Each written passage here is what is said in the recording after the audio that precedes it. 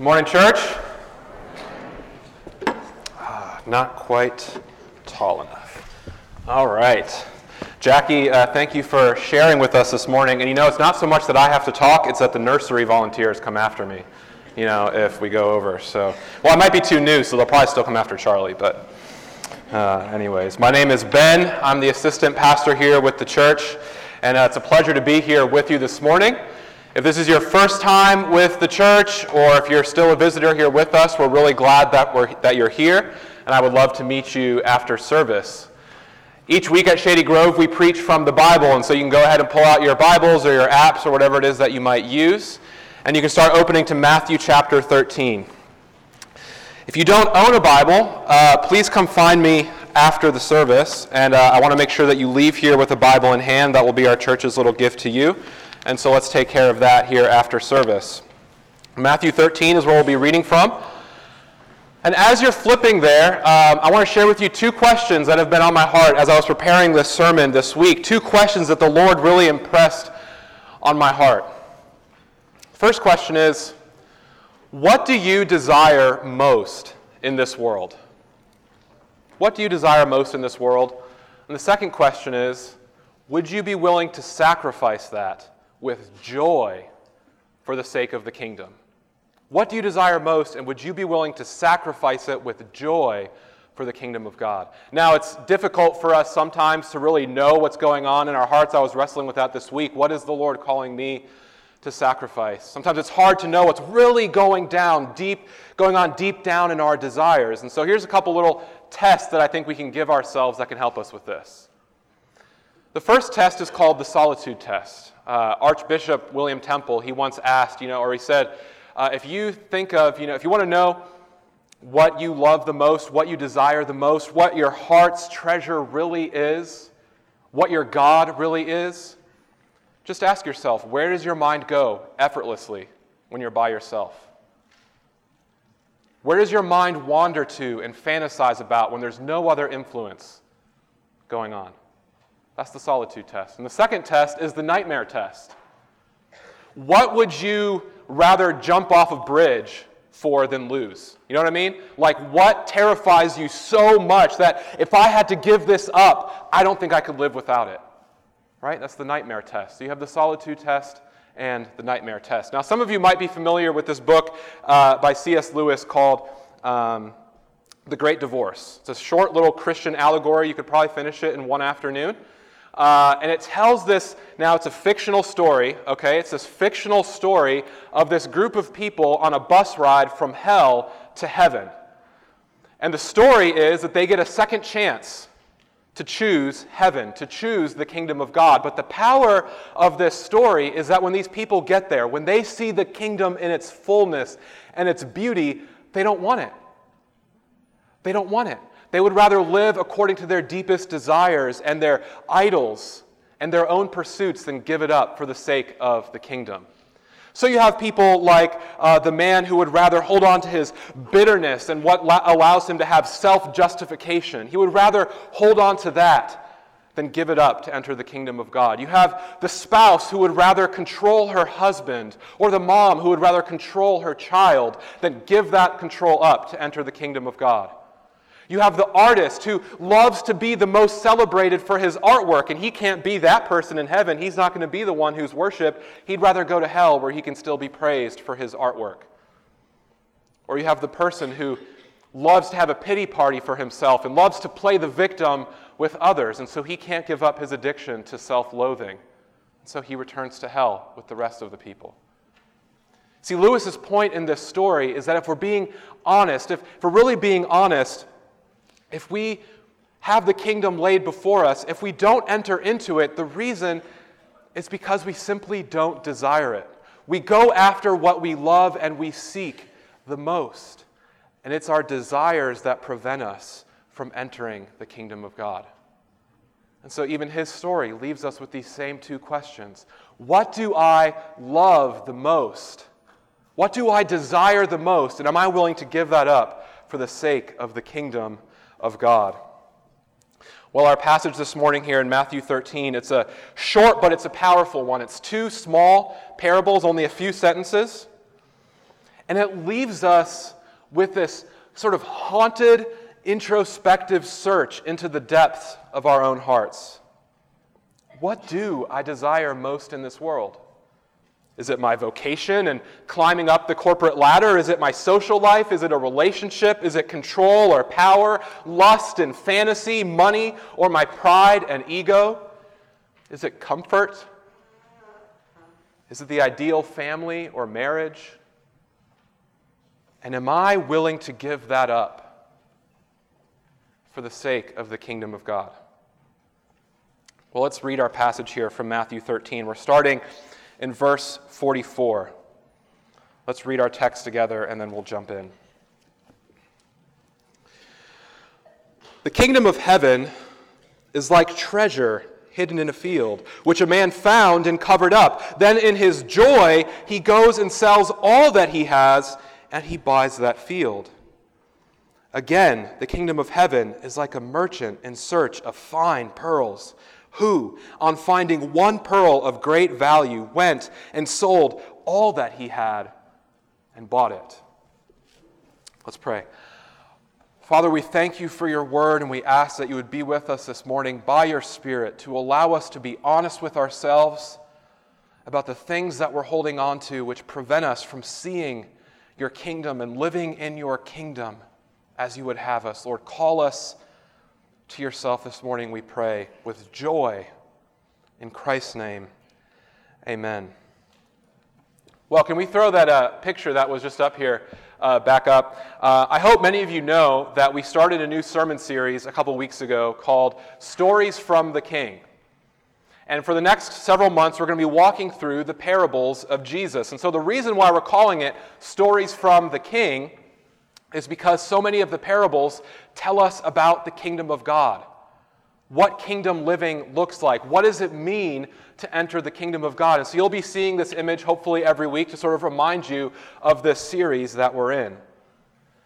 Well, this morning I want to sort of help us with this series a little bit, not only with our message this morning, but also give us some material to help us think through for the weeks and the months to come in this series. So I want to answer 3 questions for us this morning, 3 questions that I think are going to be helpful, again, not only for this text, but also in the weeks to come. And those 3 questions are these. Number 1, why parables? Why does Jesus speak in parables? Okay? Number 2, what is the kingdom? What is the kingdom of God? And finally, number 3, how do I desire the kingdom? How do I find that desire for the kingdom of God? So why parables? What is the kingdom? And how do I desire the kingdom of God? So let's start with question 1. Why parables? Well, many of you know parables, they're short stories, they're illustrations, they're metaphors. They can range from a couple sentences, as we've seen here, or they can be paragraphs in length. Now, Jesus wasn't the first teacher to use parables. Okay, he was actually using a common sort of rabbinic method or rabbinic tradition of his day. And the power in these parables is that they draw on common experiences.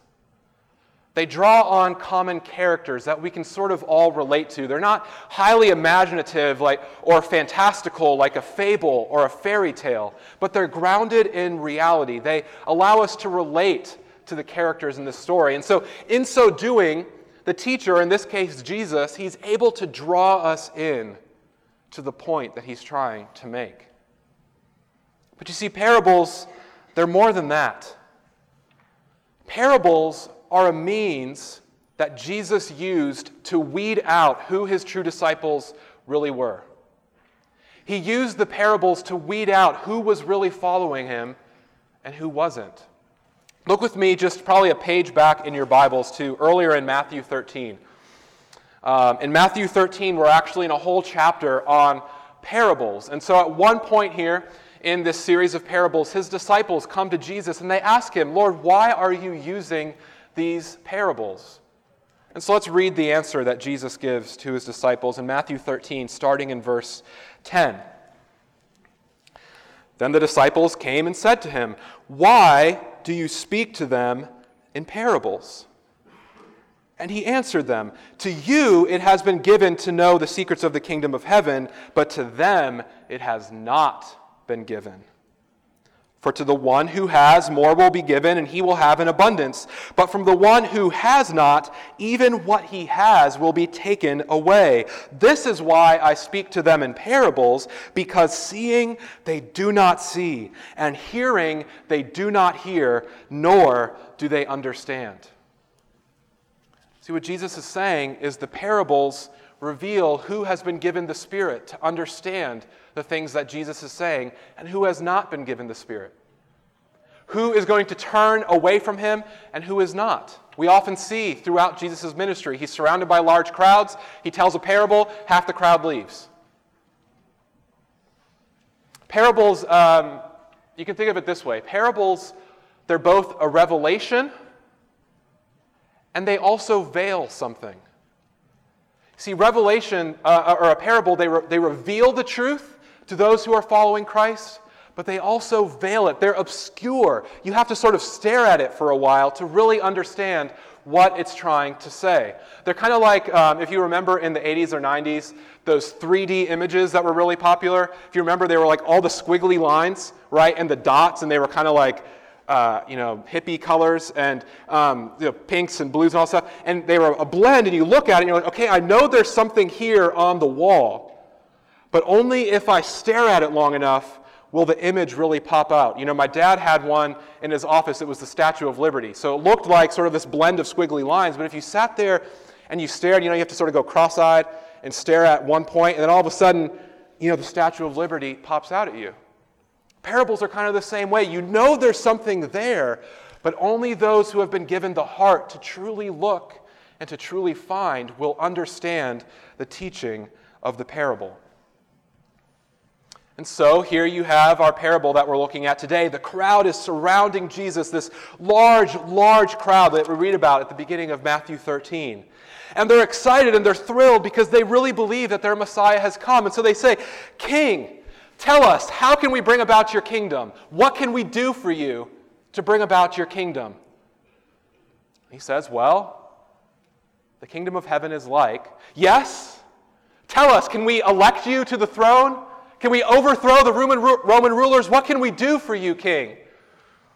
"Well, you see, the kingdom of heaven is like someone who, when they find it, they sacrifice all that they have so that they can have it." Come again? What was that? Give up everything? I don't know about that, Jesus. C.S. Lewis, and I know I'm using him twice this morning. You have to forgive me. This is the last time. But C.S. Lewis has this great quote where he's talking about authors. And he says, you know how you can tell a good author from a bad author? He said, a bad author is going to tell you to be horrified. But a good author is going to make you feel horrified. And I think good preaching often operates in the same way, and that's why Jesus' parables, they're so timeless, because he doesn't just tell his followers how to feel, he doesn't tell them what to believe, he makes them feel it. I think in this case, each one of us are left feeling somewhat haunted, aren't we? Is he really saying that I have to sell everything I own to enter the kingdom? Well, it's important to remember that we're reading a parable. And parables don't always stress the details, but they're meant to make a point. And the point here is that even if the kingdom were to cost us everything, it would be a joyful sacrifice. That's what Jesus wants us to feel. He wants us to feel a longing and a desire for joy and a willingness to give up whatever we have to in order to have it. Notice that the man in the first parable, he went and he sold everything with joy.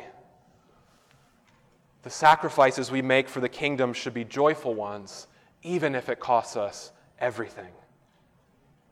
And here's the net result of all of this. Those who discover the kingdom discover true joy.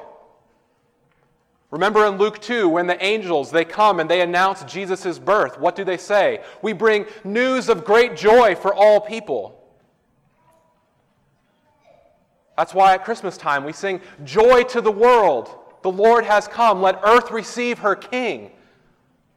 The kingdom brings joy to those who enter into it. And so, those who find the kingdom of God are those who bring joy to the world. That's the net result, an increase of joy in our world. And now you may be sitting here thinking, I hear what you're saying. I hear you telling me that the kingdom of God is supposed to be a treasure and for my joy, but honestly, I don't see it that way. I like my life. I like the way I'm living it. And if that's you, I just want to say, you know what? We're really glad that you're here. And so I just want to tell you that starting next week, on Sunday mornings at 9:30, right here in this room, we're going to be having a class called Who is Jesus? And we're going to be talking about why Jesus is such a treasure to us, why he brings us so much joy. And I want to invite you out here to join us, 9:30. It'll be about a 10-week class, so 10 hours of your life. Come and dig with us. And maybe you too will find treasure hidden in a field. Well, how we really respond to this parable, how we really know how to apply this to our lives, depends a lot on what we understand the kingdom of God to be. So that takes us to our second question. What is the kingdom? Is the kingdom a physical place? Is it something that we have to prepare or that we have to make for God? Is it simply a spiritual ideal that we work toward? How do we know when the kingdom will come? I think these are questions that probably all of us have. And so I've tried to narrow down here two things that I think we all need to know about the kingdom as we move forward here in this series together. So two things for us about the kingdom. The first is that the kingdom of God is present now. The kingdom of God is present now. If we remember back in Luke 4, which we read earlier in our service, you can flip there in your Bibles or turn to it in your bulletins. Luke 4 is actually Jesus reading from Isaiah 61, which we read last week in our service. And so when Jesus is reading here from Luke 4, what he's saying is, I am the fulfillment of the prophecy from Isaiah 61. And so let's just read again here verses maybe 18 to 21 from Luke chapter 4 to see what Jesus is saying. So he's beginning by reading from Isaiah, and he says, "The Spirit of the Lord is upon me because he has anointed me to proclaim good news to the poor. He has sent me to proclaim liberty to the captives and recovering of sight to the blind, to set at liberty those who are oppressed, and to proclaim the year of the Lord's favor." And he rolled up the scroll, and he gave it back to the attendant, and he sat down, and all the eyes of the synagogue were fixed on him. Oh, what a moment this would have been to be in this room. And he began to say to them, "Today, this scripture has been fulfilled in your hearing."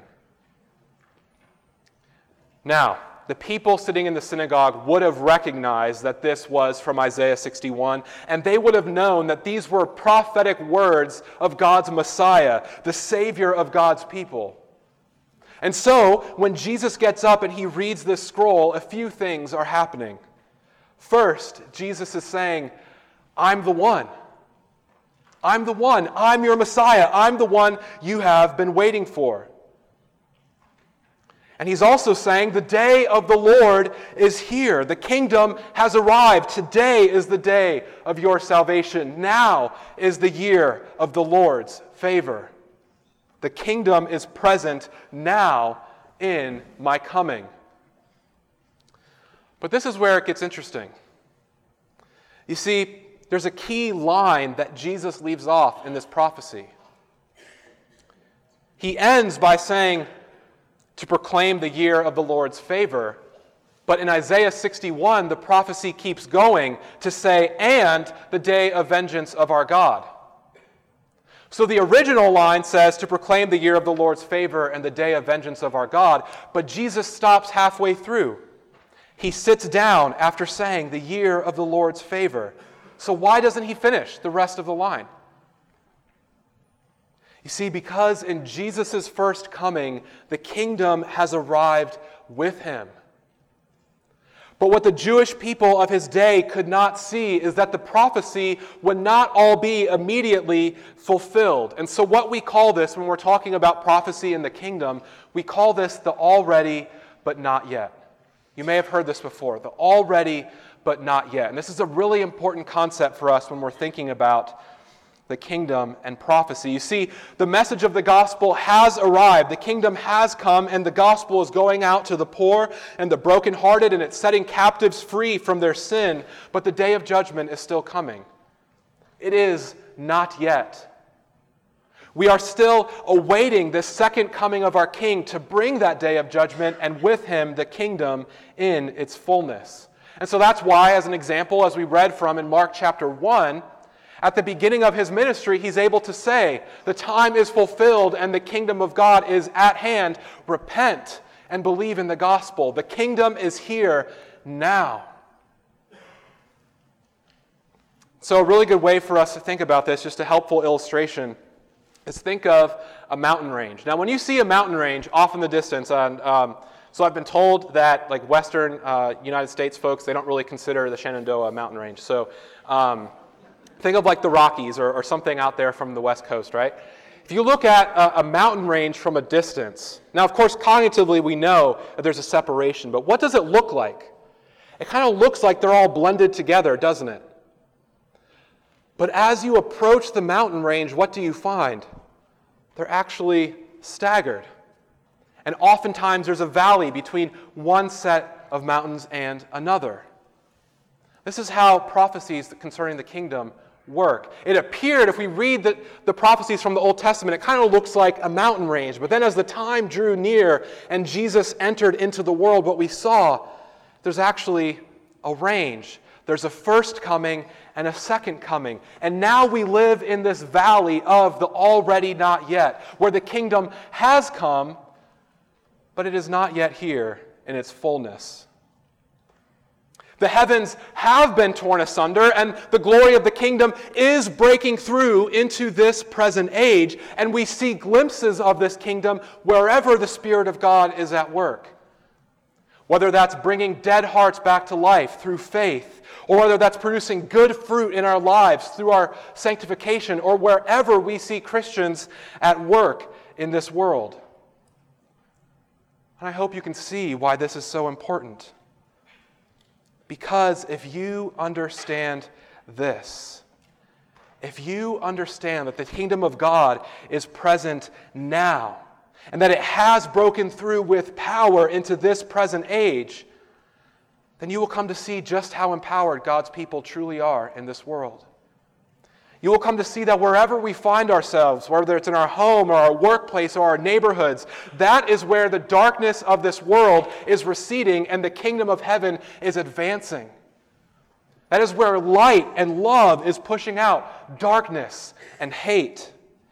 And so our homes, our desks, our cars, our favorite coffee shops, our restaurants, they're all places where God is at work bringing his kingdom to bear in this world. You and I have the privilege of being a part of that. So let's come back to our text. If we come to understand this parable and what it's really saying to us, we will see that Jesus is saying that someone who truly discovers the kingdom of God is someone who is willing to abandon all self-interest and selfish ambition for the sake of something far greater. And that means that every place we find ourselves in this world, our vocations, our families, our neighborhoods, that is a place where we can give up our wants and our desires for the sake of seeing the kingdom of God advance. See, life would be far too easy. The Christian life would be far too simple if the message of this parable was, go sell everything you own and go live off as a hermit missionary somewhere and retreat from the world. Sometimes I think we preach this text in that way. That'd be far too easy. And besides, the Catholic monks, they tried that for centuries and it backfired. You want to know why? Because the call of the kingdom is not to retreat from the world to establish it. The call of the kingdom is to go forth into the world, make disciples, and see the kingdom of God come to bear on every aspect of our lives. You see, the kingdom of God is the dominion of God. It is the rule and the reign of God in this world. And this is the second thing I want us to see about the kingdom. The kingdom of God is by God and for God. And so when we read of the kingdom of God in Scripture, what we need to think of is the idea of the dominion of God, of His rule over all of the cosmos. It is where righteousness and peace and light and love and goodness prevails, because it is the place where God is king. And it's this very fact that the kingdom of God, the dominion of God, has come with power into this very age that wakes us up from our slumber. And it causes us to be alert and to live a life of action. For it's this very coming of the dominion of God into this present age which set the angels into motion. It filled the demons and the devils in this world with alarm. Is it any wonder that when we read the Gospels, it seems like the whole world was demon-possessed? It's because all of hell had been summoned to come and try and overthrow the king. Of course, to no avail. It shouldn't be difficult for us to see why this is so valuable for us. If we know that the kingdom of God is for our joy, and if we know that it's the all-powerful and all-wise and very good God who is at work ruling over all things, then everything must be working for our good, no matter how painful. And in the end, we know that God will triumph over all evil and pain. And so we find His kingdom to be a treasure. The coming of the dominion of God throws this world into a crisis. That is why the force of Jesus' preaching is so strong. Repent, for the kingdom of God is at hand. It has come with power and energy and glory. The coming of the dominion of God confronts us with the necessity of making life-shattering decisions that will completely uproot our own desires and pursuits for the sake of His glory. You see, the person who has not found the kingdom of God will ask themselves, what are the minimum amounts I can sacrifice in order to be in the kingdom? What are the minimal changes I can make to my life to consider myself safe? This is not a person who is motivated by the beauties of Christ and His kingdom, but they are instead motivated by the fear of consequences. And such a person has not yet found the kingdom. True kingdom citizens are those who recognize that God's kingdom is so valuable that it's worth sacrificing whatever it takes to be its citizens. And so, for some, that may mean giving up a promotion and living more modestly so that they can spend more time in their homes and in their communities. But for others, it might mean taking the promotion so they can bring more kingdom influence into the company. For some, that means uprooting their whole lives to become missionaries overseas. And for others, that means forming intentional friendships with other parents on the soccer team so that they can share the hope of the kingdom of God in their community. You see, this is where the beautiful mess of kingdom living comes to bear on each of our lives in a different way. The call for each of us this morning is to take intentional time out of our lives to thoughtfully process, what is the Lord calling me to sacrifice? What is the Lord calling me to change for the sake of His kingdom? That brings us to the final question. How do I find this desire for the kingdom? I read this parable and I see what Jesus is saying, But how do I find this desire? How do I get rid of my desires to desire something greater? Have you ever met someone whose life or whose charisma or their character or their skills or their talents, they just so captivated you that you couldn't help but say, I don't know what they have, but I want it. I want to be like them. Maybe that was a mentor or an older sibling or someone who got you into the field that you're working in right now. You become so captivated by who they are. This has happened a lot for me, especially since becoming a Christian. And then it happened a lot when I first entered the seminary, getting to know some of the professors. And I just remember the first professor I met and really formed a relationship with was Dr. Howard Griffith. Some of you may know him. He's a professor at RTS, and he's also an elder in our presbytery. And I just remember the first time I met him, I was so captivated by his wisdom and his humility and his intellect. And the more I got to know him, I found his love for the Lord and his love for the church to be so dear. And I just said to myself, I don't know what this guy has. I don't know how he got here, but I must have it. I want to be like him. See, the kingdom of God, it works much in the same way. When you see Jesus, who dwelled in perfect unity and perfect harmony in heaven with God, Father, Holy Spirit, triune God in perfect unity in the kingdom, and you see this Jesus who willingly set all that aside to die on the cross for our sins. He set all that aside because his people are his treasure. When you see that he gave up everything and bought you with the price of his own blood, that's going to do something to you. It's either going to make you say,